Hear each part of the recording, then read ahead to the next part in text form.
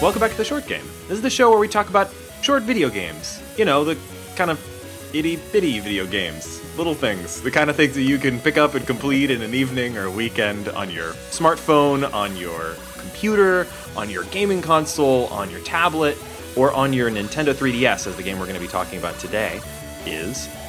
We'll be talking about Attack of the Friday Monsters from Level 5 and Millennium Kitchen. I'm your host, Reagan Kelly, and I'm joined this week, as always, by two of my awesome co-hosts, Laura Nash. How are you doing, Laura? I'm doing spectacular. And Nate Heininger. How you doing, Nate? I'm doing well. Glad to be here. Defeat some kaiju, like I do. Well, I guess really you kind of just watch some kaiju get That's defeated. true. And Well, there's the monster card game, and that's kind of like defeating kaiju. yeah, that's true. Kaiju are involved. It's two fighting kaiju as Tamagotchis are two real pets. Exactly. Actually, that's giving it too much credit. This is a game that we actually talked a little bit about on the show just recently. I've been planning on doing this game for the show for a while, to the point where I'd already had it sitting on my 3DS for months and months. But it kind of filtered back up to the top of the list when recently I was chatting with Sam Barlow on our episode about Her Story. And he mentioned this as one of his recommendations of short video games that he had loved. And I mean, that totally reminded me of why I've been wanting to play this and bumped it up to the top of the list. And here we are. Yeah, this is a game that I don't think is very much like any of the other games we've played. It's cute. It's fun. I had a really good time playing it, and it was not at all as what I was expecting from a game called Attack of the Friday Monsters. Well, the title, I think, is, one of those localization things where the American, localizers really tried to find a punchy title. The Japanese title is more literally translated as The Monsters That Appear on Friday, which I think is a lot more placid and actually maybe fits a little better because they do just sort of appear. That right there is like a definition of this entire game. It's like, well, if you understood Japanese, it would make a lot more sense. But, they were looking to punch it up a bit.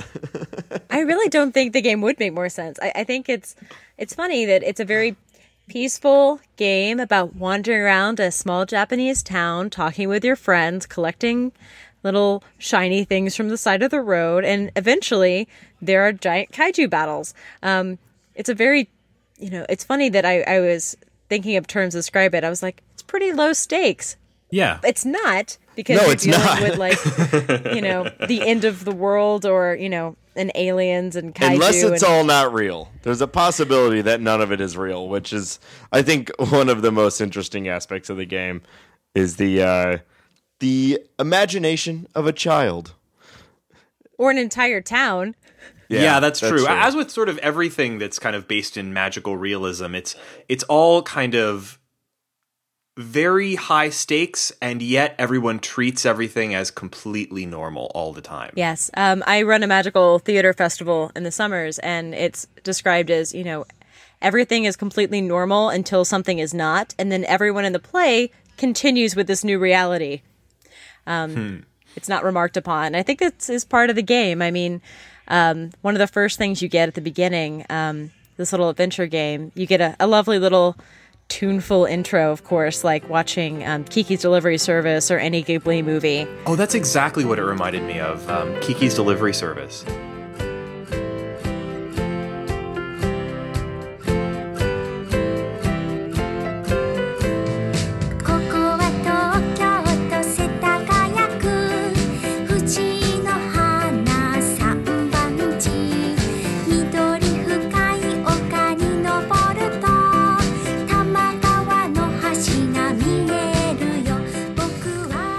I actually think that I only know Japanese childhood through the lens of Studio Ghibli and other sort of magical realist impressions of childhood in Japan. Like, I pretty much don't know what actual Japan is like, only what their sort of idealized and sort of fancifulized animated version is like. I figured this game was pretty close. That's true. Have you guys seen Pacific Rim? I Yes, have seen Pacific Rim. That was my connection this entire game. Kaiju. So my boyfriend and I are 11 movies into our watching all the Studio Ghibli movies in order. Oh, in order. We're up to Spirited Okay. Away. So we're actually getting to the popular movies. But they have one called Only Yesterday that is about, a young girl looking back on her childhood. And I kept thinking, well, if that movie had monsters and fewer stories about eating pineapples, this might be the video game.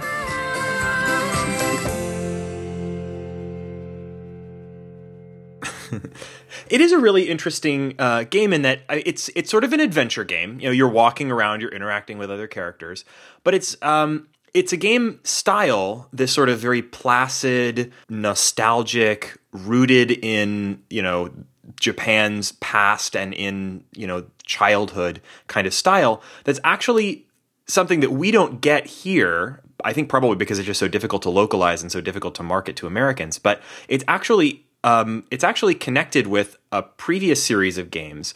It's sort of a sequel to a very popular series called Boku no Natsuyasume. And this is made by Kaz Ayabi. He's the guy who made these very, very popular Boku no Natsuyasume games. The first one came out on the PlayStation in like the early 2000s or maybe in like 1999. And Boku no Natsuyasume is Japanese for basically my summer vacation. Or Boku's summer vacation. The main character is named Boku, which is sort of a pun.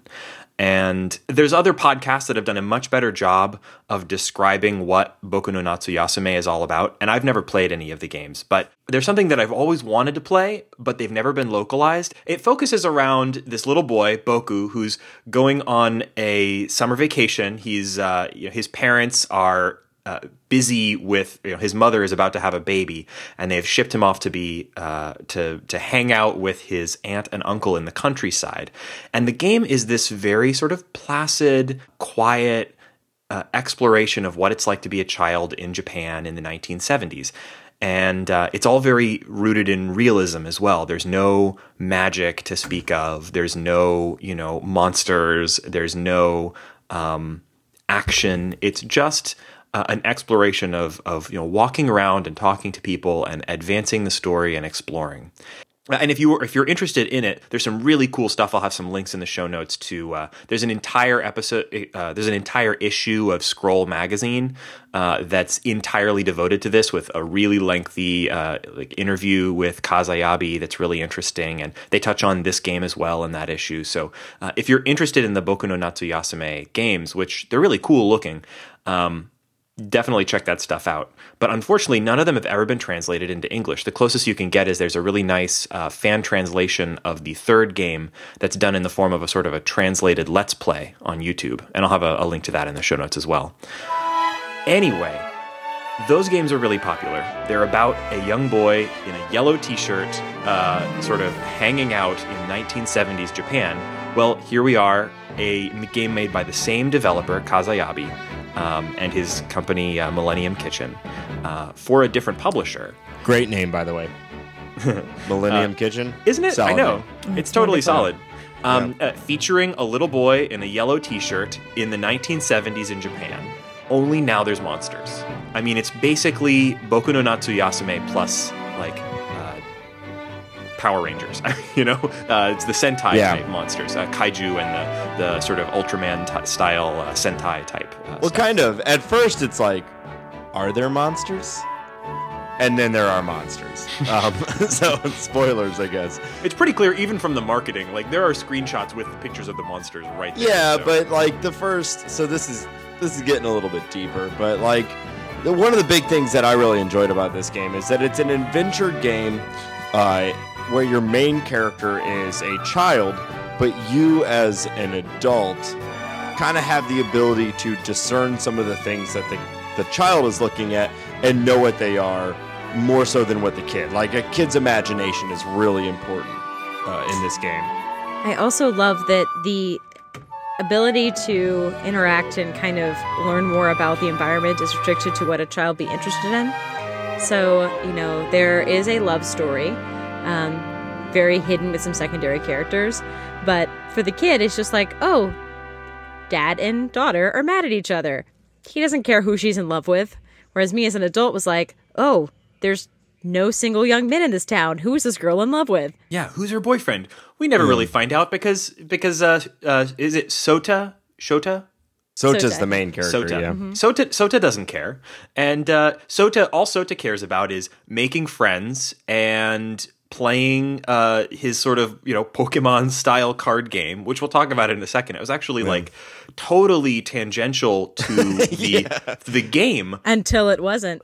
Yeah, but it's actually like, it makes sense because it's the kind of thing that kids would be really into. It's super important to him, this little card game that he plays with his friends. Well, like the big example for me is as far as like what a child would find important against like what me, the video game player, and like, an adult or someone looking outside in would care about is there's like that sign that is been kind of cut in half and laid across to act as a bridge.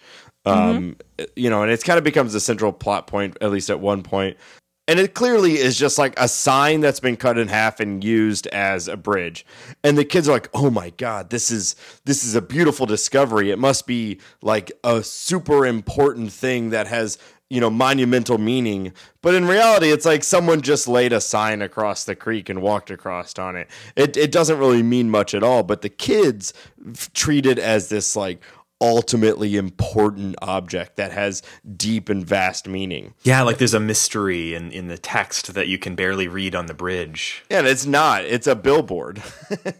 Yeah, that's a billboard, but there's also a weird guy named Frank who is saying very mysterious things about these odd humans, and they call Quest episodes in here. I guess to make it more like a TV show, or it's a localization issue. I don't really care. I thought it was which localization. That took me too long to figure out, by the way. But there's an episode that's called That's Just Frank.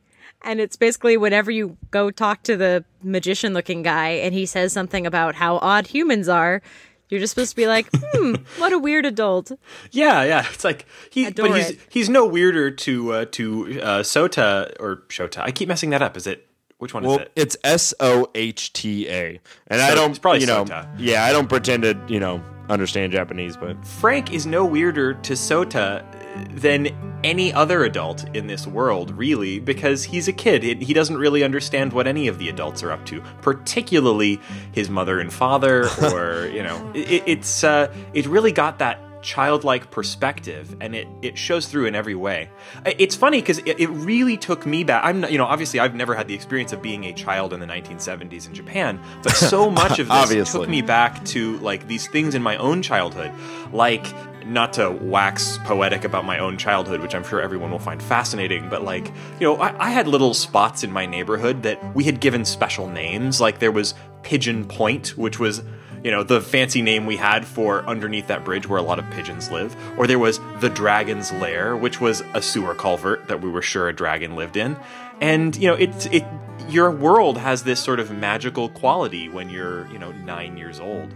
Yeah, we had a part in my neighborhood that a woman lived in that we all thought was a witch, which is like as stereotypical as you can get. But like, we're all like, she is an evil person who lives in this house.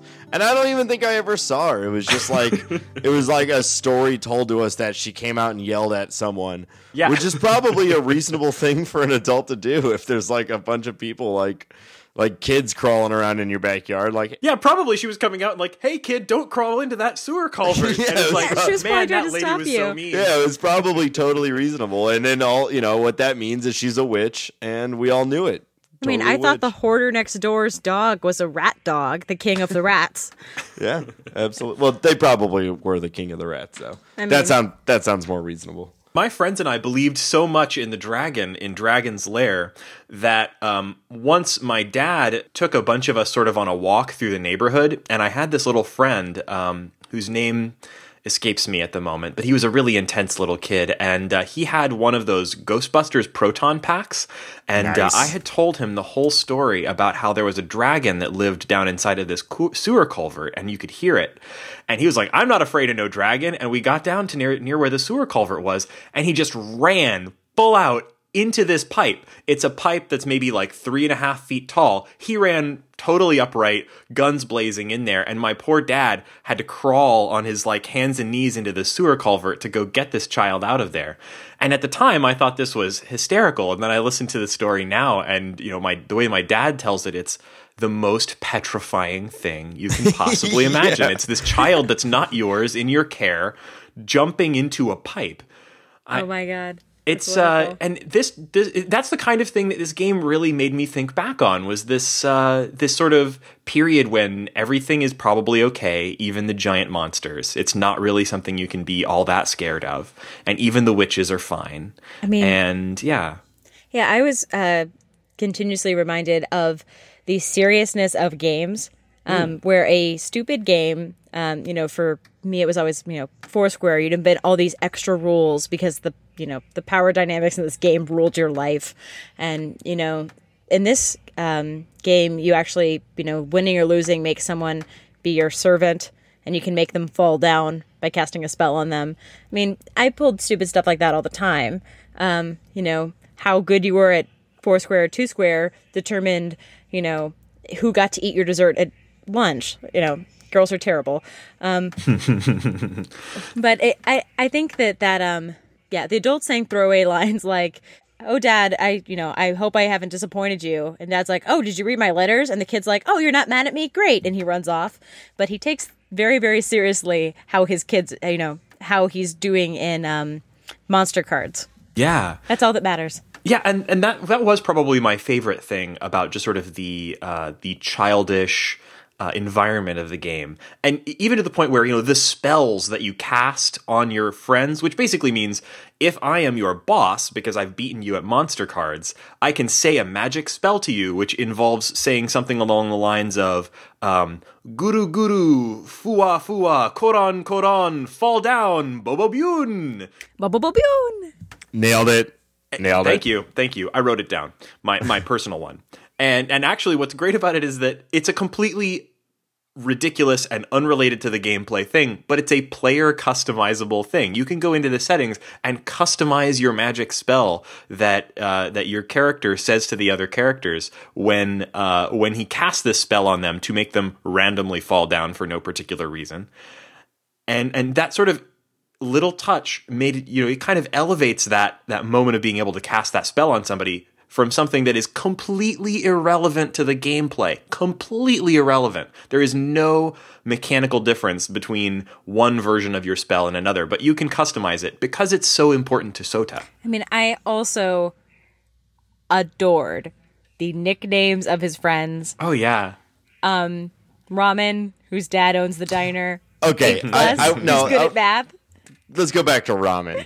Okay. Ramen. His name is Ramen, and his parents own like the noodle shop.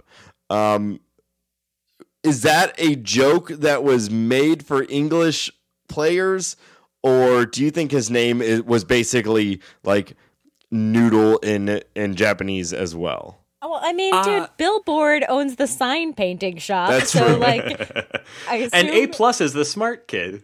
Yeah, that's true. They're just all like right on the nose. Yeah, I have no idea if these are, something inserted by the localization team, but I would be willing to bet if his name wasn't ramen, it was some other food-related pun that just makes more sense in Japanese. I mean, this is a game where, the lead developer of this, his other game was called Boku no Natsuyasume, and the main character's name was Boku, which is a childish Japanese word for I. I mean, it's, and because of that, you're kind of projecting into. He's not above doing these punny names, is what I mean. Yeah. So this game was full of puns. Oh yeah, like as best as it could be, full of puns. And 2 fart jokes, 2 of them that came minutes after another. I won't spoil the fart jokes, but there's pranks and fart jokes. So and the dads are making puns, and it's great. Yeah, and the characters are all really great. Apart from having cute, punny names, they really feel like a cast of fun little friends, little childhood friends. So you've got, the lead character, Shota, who's, just a cute 9-year-old Japanese kid. He's adventurous, but that's pretty much his only character trait. He's new in town. Yes, he's new in town. One of the 2 transfer students. Oh yeah. And he meets his little friends, Akebi, who is, the sort of, I think she's supposed to be like the third cutest girl. Is that right? Whereas S-chan, who we meet later, is the sixth cutest girl. And these are But it Reagan's doesn't matter. rankings. Nope, these are Reagan's rankings, not decided in game. Definitely not. If you haven't played this game, Reagan's making that up. Oh God, no, that's not true at all. I'm not into Japanese elementary school students. Thank you That's very okay. much. Rankings don't matter. Rankings don't matter to Soda either, because he's much more into the sixth cutest girl. That's right. So- And then his little friend Ramen, who is, a very cute but, different style of, he's more rash and adventuresome than Shota is. And there's Nanafushi. I thought Nanafushi was maybe the most interesting because he's the bad kid, but he comes around. And there's Billboard, the kid who's basically defined by the fact that his dad paints signs. It's kind of it. He's also, apparently, according to the scene under the bridge, Billboard only gets good grade in art class. So, like father, like son. If you go back to this is perhaps a spoiler, but if you go back to the once you complete the game, you can continue to walk around the town, and if you go back to the bridge that was so commented upon because it had some Japanese, partially obscured Japanese text on it, Billboard has repainted it with a sort of an abstract art masterpiece, and he's just sort of pretty. sitting by it, admiring it to himself. I thought it was adorable. And then you can walk on it. And then finally, there's A+, who is, the smart one, but he's, cowardly, and he learns to be brave. Man, they do not let you not know their individual character traits. It is like, Yeah. hey, this is A+. He's weak and not very brave, but boy, is he smart. Like, Yeah, well, guys, they have 2 hours, 3 at the most if you really milk it. They do not have a lot of time to establish these characters. So, falling back on these stereotypes is a really efficient way to kind of set up who these characters are and give you an idea of, how your character is supposed to relate to them. I actually think it's really effective. It's not the deepest characters ever, but they do a really good job No, it's of fine. It's setting up a kids. cast. Yeah, they're just kids. They're just Yeah. kids. Yeah, and as we've said a little bit, or hinted at, the game is basically walking around and talking to people. It's an adventure game without puzzles. So you really just want to talk to appealing people in the game, weird adults, kids that are charming or, adorable or nerdy or a bad kid who's going to turn around. It's just really nice to spend time playing it. I played this all in one go during a rainstorm, and it was perfect. Perfect, yeah. yeah, I played the majority of the game in one sitting as well. And it is like, there is no real gameplay mechanic other than the monster cards thing. I mean, it literally shows you on the map, like, if you want to progress kind of like the main story, where to go and who to talk to. Now, everyone is kind of worth talking to, and there's a lot of things you can talk about. But if you just want to fly through it, it walks you right through it. It is a game that is all about getting into the world and understanding the story. The game is obviously very concerned with showing you its story. It wants you to play through the story and experience the story. But even more than that, this game is all about its setting and its atmosphere. I mean, the story is almost secondary to the atmosphere, which is really different from other adventure games that I've played. Some adventure games focus a lot on puzzles, some focus on story, but this one is all about just feeling that sort of summer afternoon feeling. This whole thing takes place on a single afternoon, a Friday afternoon in the summer, and it really wants you to just sort of luxuriate in that and feel it and walk around and look at the pretty, incredibly pretty scenery.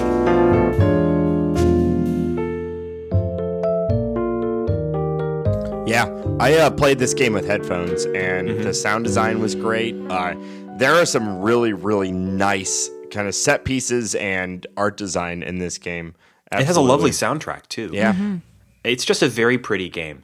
I'd say that the story, we don't really need to comment on it very much because the story's pretty thin. You're really just exploring this single afternoon. Sota's got an errand to run. In the process of running that errand, he meets some new friends and he plays some cards with some friends. And then some earth-shattering realizations completely rip away the shroud of reality and change his life forever. But it's not a big deal, and after that, he's totally back to normal. Yeah, it just kind of resolves. Does this game kind of fall into the daddening? I had that thought while playing it. I mean, maybe, yeah. They are total jerks to his dad until the end, which, we won't spoil, but come on. Yeah. Give the guy a break. Yeah, I mean, he's a dry cleaner. Give the guy a break. Yeah. But it's a bit about his relationship with his father. Although actually, I'd say that story-wise, that's one of the weaknesses of the game. At the end, there's some twists that make it much more about his family than the rest of the game seemed to be. Because really, you just sort of say goodbye to your mom and walk out the door, and your family is much less important to you than playing cards with your friends, and that's, I guess, sensible, but it does kind of... I'd say if I had any criticism about the game, I would say that the twists near the end weren't set up enough to really be involving. And so I kind of felt like the story towards the end of the game, it just didn't quite work for me as well as the setting and the tone of the game had been. But I actually continued to enjoy just walking around even after all of the events of the game had concluded.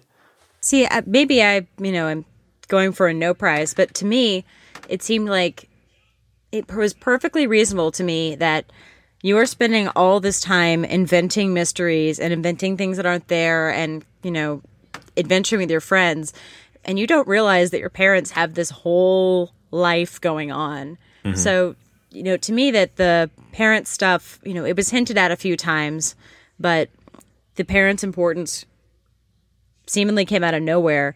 It made a lot of sense to me. I mean, we spend a lot of time as kids, being with our parents, but I think I wouldn't have been able to describe personality other than she's my mom until I was an adult. So to me, that just kind of put me more in that childlike mindset of your parents are doing their own thing all day, and maybe they are, secretly very interesting people or not people. Yeah. We're getting really close to spoilers here, but I actually really liked it all being in the imagination of children more so than the ending, and that was where I kind of lost that just a little bit. But to be honest, my only real frustration with this game, and it's minor, but so each scene or each part of the map is like a frame, and you enter into the frame and you can normally leave in 2 or 3 different directions: left, right, south, north, or whatever. The only problem I had this game is that sometimes you'd be leaving, let's say you're leaving on the right side of the frame and you're holding right, but the new that frame, drove me nuts. the new frame, you would be at like the right side of it. And so when you're still holding right, which is just, I feel kind of like a natural way that you'd hold an adventure kind of game, you are now on the right side and you're holding right, which pushes you back right, back into the map that you were just in. So I kind of had to like retrain my hands to every time I enter into a scene or into a frame, let go, assess where I was, and move from there. I think that's a really common problem with 3D adventure games. I had exactly the same problem with Grim Fandango. And I mean, I think that's why, like, if you listen to interviews with Tim Schafer where he's talking about that game, one of the things he says is that, well, we went with this tank-style controls, even though they've been completely reviled since that point. No one says, oh, you remember how great the tank controls were, where you had to hold left or right to rotate Manny like a tank in Grim Fandango? And then in the remake, they got rid of that and switched to controls that are much more like this. But he said, they picked that weird style of control specifically for that reason, so that if you were holding forward and Manny walked out of frame on one side of the screen and into a different frame on the other side of the screen, you were still just holding one direction, and Manny would keep walking a straight line. You didn't have to change your D-pad configuration every time you moved from one screen to another. So it's a really hard problem to solve, and I hardly think we can blame Attack of the Friday Monsters for it. But hey man, I totally know what you mean. Yeah, I kind of bring this up for 2 reasons. One, it was annoying, but I got over it. But 2, it's really my only complaint about the game. Like, like it's a game for sure, but it's more just like visual interactive fiction, I guess, where you're, there's a ton of environmental storytelling. It's fun to kind of get into the mind of a child and just play a game like that. Like, this was a totally different experience for me, and I really enjoyed it. It was light. Coming off of, we just played Contrast, which was a super dark game. Yeah. It was enjoyable. Yeah, I totally enjoyed it. And it's only $8 on the eShop, on the Nintendo 3DS eShop, or $7.99. It's actually kind of something really interesting about the game. In Japan, it was released as a part of a compilation. Level 5, the developers, or actually I guess in this case publishers who released this as a part of their Guild series. They have this series of games, it's only two cartridges, I guess, 2 series, the Guild series, where they have famous or interesting Japanese game developers work on a really small game, something that they probably couldn't do in the traditional system as a full-fledged, full-budget game. And they package these together on a Nintendo 3DS cartridge, 3 or 4 of them at a time, and sort of sell them as a bundle. And this was a part of the second part of that. And a lot of those games really seem pretty interesting. And almost all of them now have been released as individual downloads here in the US. So this game is one. It's $7.99 on the eShop. And there's another one. I mean, there's several that you may have heard of if you've kind of looked around on the eShop.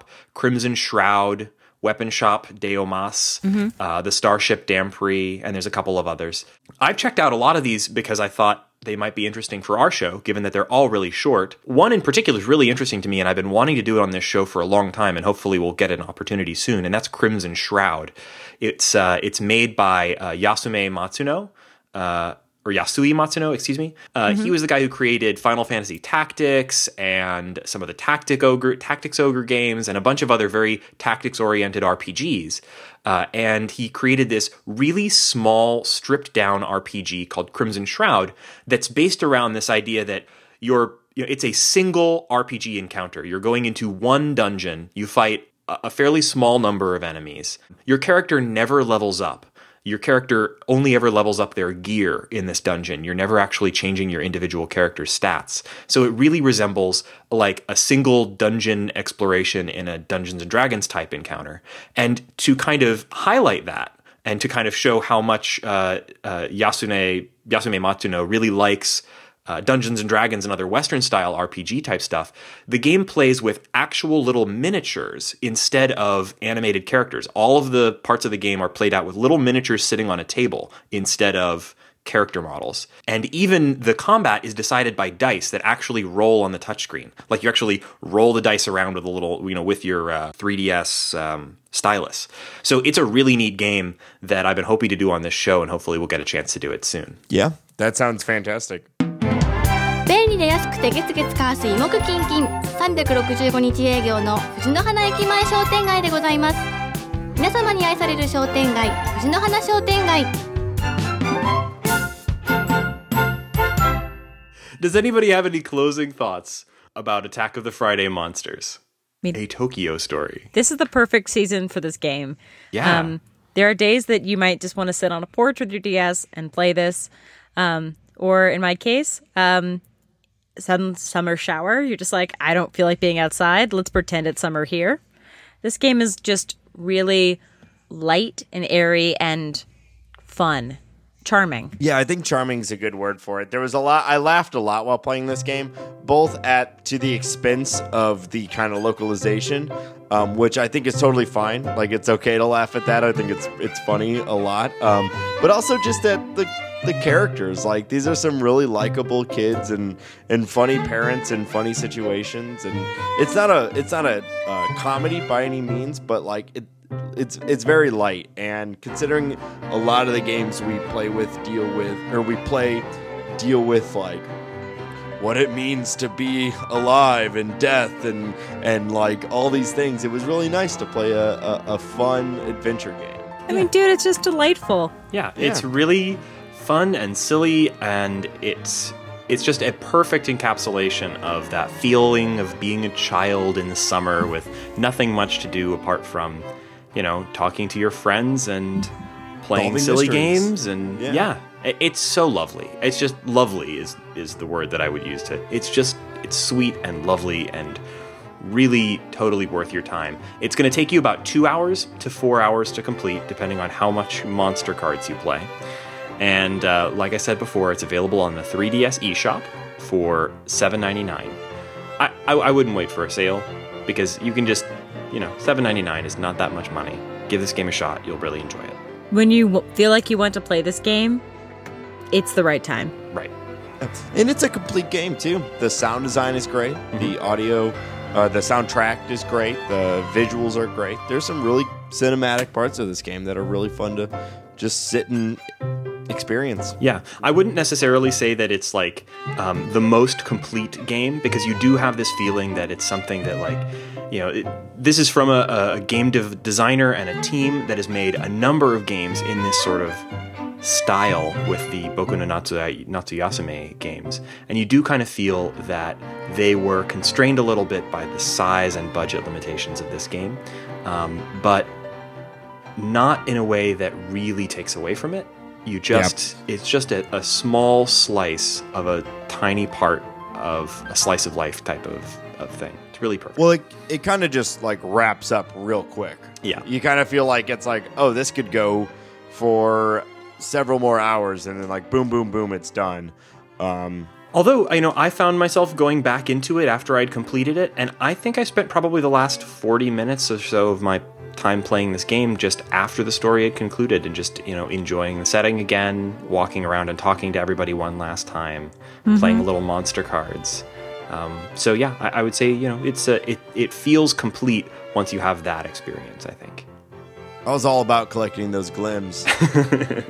Enter into a zone, look for those glims. Yep. Gotta get them glims. Yep. So, what else have you guys been up to this week? I hear, Nate, you're building some boats. I've been working on this boat so hard. Oh, Nate, is this your new FTL? No, because there's an ending to this game. There will never be another FTL other than if they make another FTL. Someday, right? Someday. No, I mean, on that note, the developers, and rightfully so, they deserve to work on other things, have pretty much said, FTL is complete and they are moving on, which is fine. Not for me, it's not fine, but I understand. I'm sorry, Nate. No matter how many fan letters I write and phone calls I make, they won't make another one. No matter how many petitions you start on the internet, no matter how many tweets you quote. Yeah, change.gov, it really hasn't picked up. Make Obama make another FTL. I know. Come on, Obama. Because good art has to be forced. Yes. Seriously. That's what I feel, at least. But yeah, I've been playing, we've talked about this for 4 episodes in a row, but I am deep in some You Must Build a Boat right now, which I've been really enjoying. Other than that, I've actually been playing a lot of real-life board games lately, which has been fun. Let's see, I've played a lot of Pandemic, which is a fun co-op game. I'm a fave. Yeah. We play it on... I play it at 2-player a lot, where we play it on the hardest setting, and we don't win very often, which is actually... While that's disappointing in that individual game, I do appreciate that it's actually more uncommon that we do win. I played a little Dominion the other day, as well as both the Star Wars and Star Trek version of the Attack Wing game, I think is what it's called, which is I'm not familiar with that. It's a miniatures attack game, which I've never at all in my life cared about miniatures, but I like good games, and it's kind of interesting. Basically you have, everybody has a ship, and it's all characterized to Star Wars or Star Trek. In one of them I had a X-Wing, and the person I was playing had 2 TIE fighters, and you start on opposite ends of a table, and you, in secret, make your moves 4 spaces forward or 3 spaces to a soft bank to the right. And then you present them at the same time. There's little guides to help you move your ships. And if they're within firing range of each other, there's dice. And there's a whole attack and defense thing. But it's the only time I've ever really played a miniatures game where it actually mattered what direction your little spaceship is pointing and what... the space that you're playing in. It was pretty fun. That actually sounds kind of fun, yeah. Yeah, it was quick. I mean, I think I played another one, a 4-player game with Star Trek, and it was 45 minutes, and we had a really funny thing where like you can put obstacles, and there's like we set this big planet basically in the middle, and we had all 4 ships basically going in a like it had lined up where we were perfectly in a circle around the planet, each person having a shot on the person in front of them. Oh, perfect. Which was pretty silly. Like, I don't think we could do that again if we even like tried to line it up that way. So it's been fun. I'm a huge fan of board games and kind of getting into that. So I have not gotten to play a lot of those lately, and I kind of miss it. I should find a meetup group for them out here, but I just haven't gotten around to it since moving out here. Laura, what have you been up to this week? I am playing a lot of a game called The Executive, which came out for... I'm playing it on iOS. It's probably out on other things. But it is a weird combo of a platformer beat 'em up and an idol clicker game. Huh? Yeah. What? Wait, you beat 'em play- up idol clicker? Yeah. So you play as an executive or an intern at a company, and you're drinking coffee, and then a bunch of fellow employees turn into werewolves. Naturally. And then you start beating them up, and then or doing stunts. You play with a single finger. You swipe, directionally. There's lots of tapping and to defend, moving back and forth, doing special, swipe motions. I felt a little like I was playing Lego Harry Potter, where I'm casting spells all the time. Really funny. Like, some of the characters, there's a ton of werewolf versions of things, like wereboars, which look like personal trainers with like abs, but they also have spikes on their fists. I like the werefrog fencer, which is a frog with a shield who's with a rapier who's stabbing you. They all have different move patterns you can memorize. Really fast paced, really funny, very violent. All kinds of different backgrounds, from a church to a subway station. Like, you never know where the next level is going to be. And the idol clicker part is you can buy employees for your company that will either mine while you're not playing the game, or give you bonuses when you attack, defend, different ways you play the game. So it's like a half company management, half platformer beat 'em up. That's really strange. It's so absurd. Like, you get to a boss might be a gelatinous cube, or it might be like a were-jaguar lady who might have been your personal trainer in another life, or there are floating ghost heads and things that spit at you, but you're still in like a suit and tie punching people. Perfect. It's really great. It's so fun. I love that, like, that's where games are going right now, is like genres as a singularity are played out. So we like have to dive into these absurd, complex, like multi-genres. Like, you must build a boat. It's a match 3 roguelike dungeon crawler RPG. What you just said, the Crypt of the Necrodancer is a rhythm game roguelike, Oh, I love that game. I haven't played it in so long. I just found out that's coming out on the PlayStation 4 and Vita soon. So if you've missed Crypt of the Necrodancer, I cannot recommend it enough. It is super fun. And it's coming out for PlayStation platforms pretty soon. Just the soundtrack. Awesome. Like, I didn't play that game a whole lot, but I still listen to the soundtrack.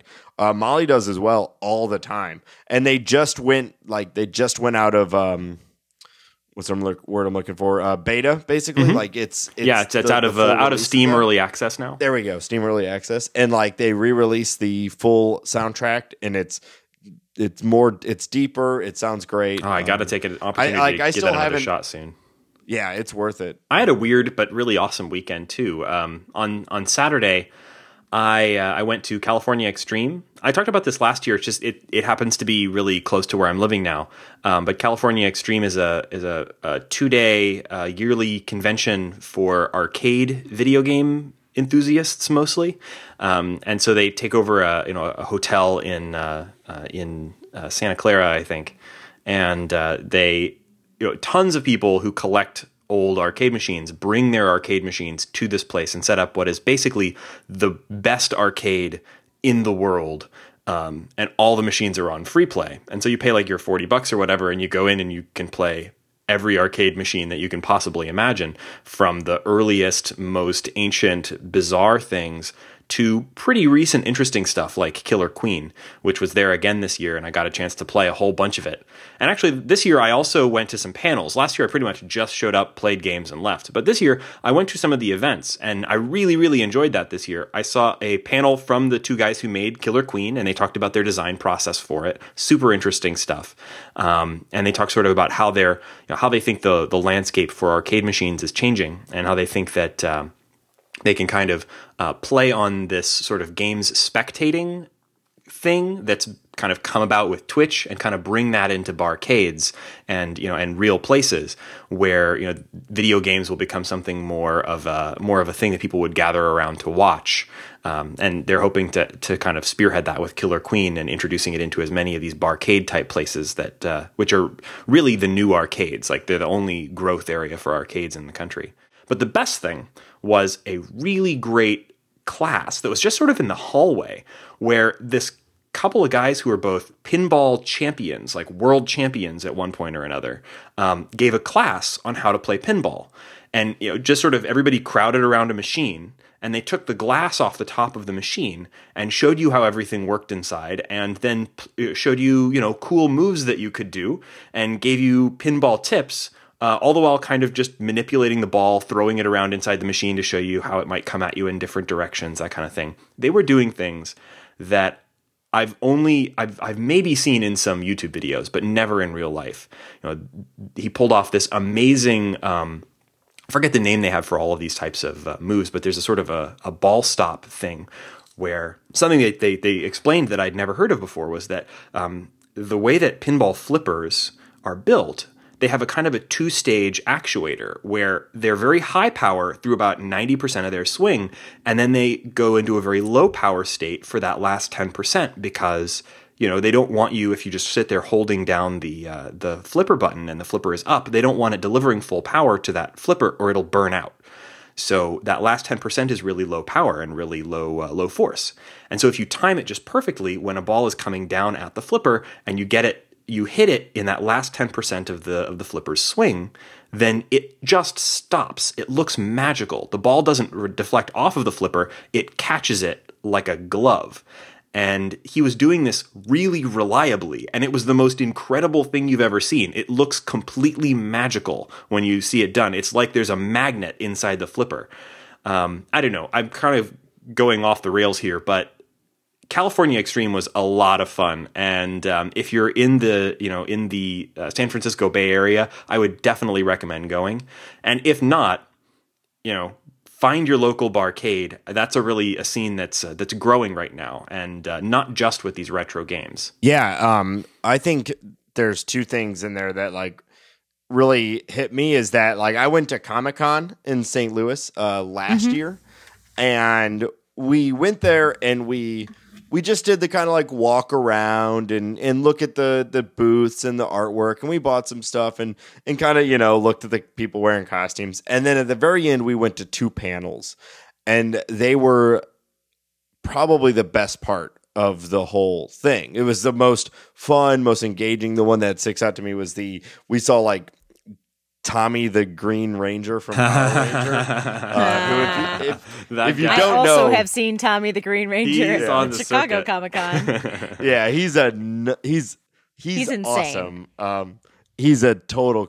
His problem is that he talks for 3 minutes too long every time a question is asked. You ask him something, and the first 30 seconds, something "Is it fun to be a Power Ranger?" And he will answer for 10 minutes. Yeah, and you know what? The first minute is fine. It's actually, that's a reasonable answer.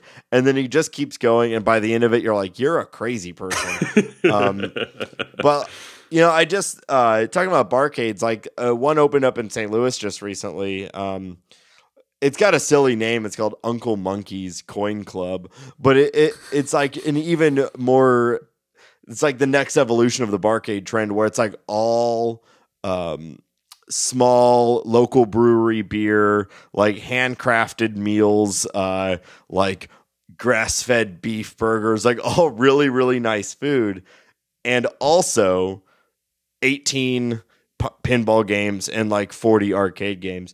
They do the whole thing where if you have an old school arcade game, if you come in and take care of it, they'll let you keep it there and you get all the quarters or whatever that were put into it. Oh, that's a clever idea. So they have a couple, when you go on their website, they have a couple people where it's like the private collection of this person, but it's in the barcade and you can go and play it. I haven't been there yet, but I'm pretty excited about it. Going to go and check it out. Laura and I went to a really great place like that up in Chicago. What was the place called again, Laura? We went to Headquarters Beercade. Yeah, that was a nice place. They have 2 locations. There's also Emporium, Pour, and there are a couple that are not beercades like you're talking about, but there are a couple gaming lounges here too, where you can go and play, 5-person completely decked out gaming setup, so you can play Call of Duty with your friends. You can, there's like a whole Rock Band studio, that's like a karaoke club on steroids. So there's 2 or 3 of those. We also have Geek Bar Chicago, which has a bunch of board games, and you can rent console games with your friends in the bar. Awesome. So there's lots of different gaming bars in Chicago, but all really worth going to, actually. I've never had a bad experience in one. Yeah, I went to a place called Ground Control in Portland that was like 2 stories. Ground Control has a Killer Queen League there. Oh yeah, and actually, Laura, they have a Killer Queen League up in Chicago too. I'm not sure where it's located, but you should join up. It's like better than bowling. Okay, strong endorsement there. I will pay more money up front for a game to be set on free play than I will put quarters into it. Yeah. There's something satisfying about going up to a game and just saying, sure, this looks fun. Beep, it's starting, than like actually putting the quarter into it. So like at Ground Control, I think we paid, it wasn't crazy. I think it was like maybe $15 for like entry that evening. And we got to stay for several hours. And it was like every game was just set on free play. And I don't know if I would have spent $15 just on quarters on the games. But it was really nice to just go up and play a ton of different stuff. One other thing that I'm pretty excited about that I've started playing recently is a game called The Magic Circle, which I believe was recommended by Laura in a previous episode. And because of that, we are doing it for our next episode. Oh, and I just started it, and it's so cool. It's so interesting. Yeah, it's like the Stanley Parable, which is one of my favorite games that I've ever played and one of my favorite games that we've done. A little weirder, a little bit more work put into the art design. It's got the guy from the Venture Brothers doing a lot of the voiceover, which is amazing because he's hysterical. It's weird and intentionally glitchy and all about exploiting a game and kind of setting yourself against the designers, and it's wonderful. So far, I'm an hour in. It's a game that I saw it on Steam and completely scrolled past it because I don't think it's a game that presents itself very well in a quick description. It describes it as a game where you are struggling inside of a broken, unshippable game to, ship the game from the inside, which doesn't make a lot of sense. It sounds like, oh, hey, I'm going to play an early access thing that's broken. Great. But it's actually this really interesting commentary. It's a really polished experience. It's really interesting commentary on the games industry. And you're playing through a game where the designer of the game has these far-flung, high-flying ideas that he hasn't been able to actually implement, and the game is falling apart as a result of it. The gameplay is really interesting, but it's also super funny. It's really, really good commentary, really funny. It's just, I can't wait to finish it, and I can't wait to talk about it on the show. Mm-hmm. Definitely. Yeah, I'm pretty far into it, and it's interesting. Nate's smug because he knows what's happening. Yep. So no. I still don't know for sure. Like it only gets deeper the longer you play it. Like all those things you were saying, it's like I'm sitting here going, "Are you sure?" which is kind of the that's what the game's trying to accomplish. Yeah. So it is. If you're interested in playing along, it's available on Steam for Mac and PC, and actually it runs just fine on the Mac. They've done a really good job with that side of it. It came out simultaneously for both. Not out on consoles yet, but It's on Steam. I think it's $15.